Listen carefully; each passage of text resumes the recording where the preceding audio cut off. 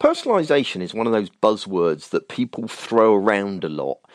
It feels like every other invitation to tender that we receive at Headscape has got something about personalization in it. Often exactly what that involves is left vague, probably because the person writing the document doesn't really have a very clear idea of what they want.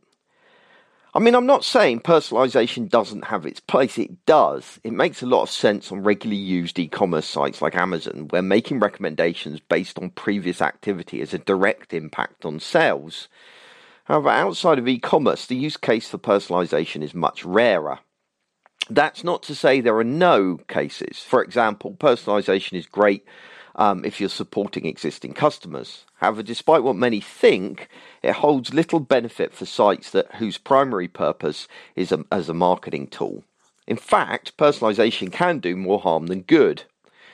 For a start, login and sign-up processes required by personalization creates a barrier.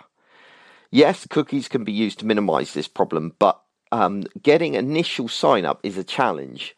Many users see personalization for what it often is, a ploy to extract personal data.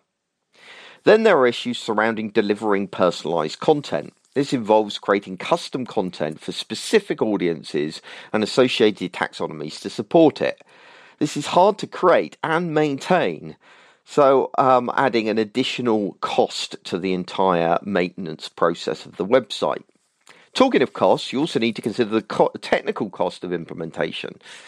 Creating personalization function is not cheap, and even implementing an off-the-shelf system can take time. The problem is that pinning down tangible benefits for personalization can often be hard, while the potential challenges are easy to see.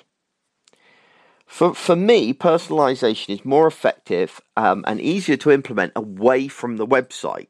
A good digital strategy should include personalization in its use of email and social media. This is where you can start to become very targeted in your communications. After all, we know considerably more about users who have chosen to give their email address, and even more about those that use social networks like Facebook.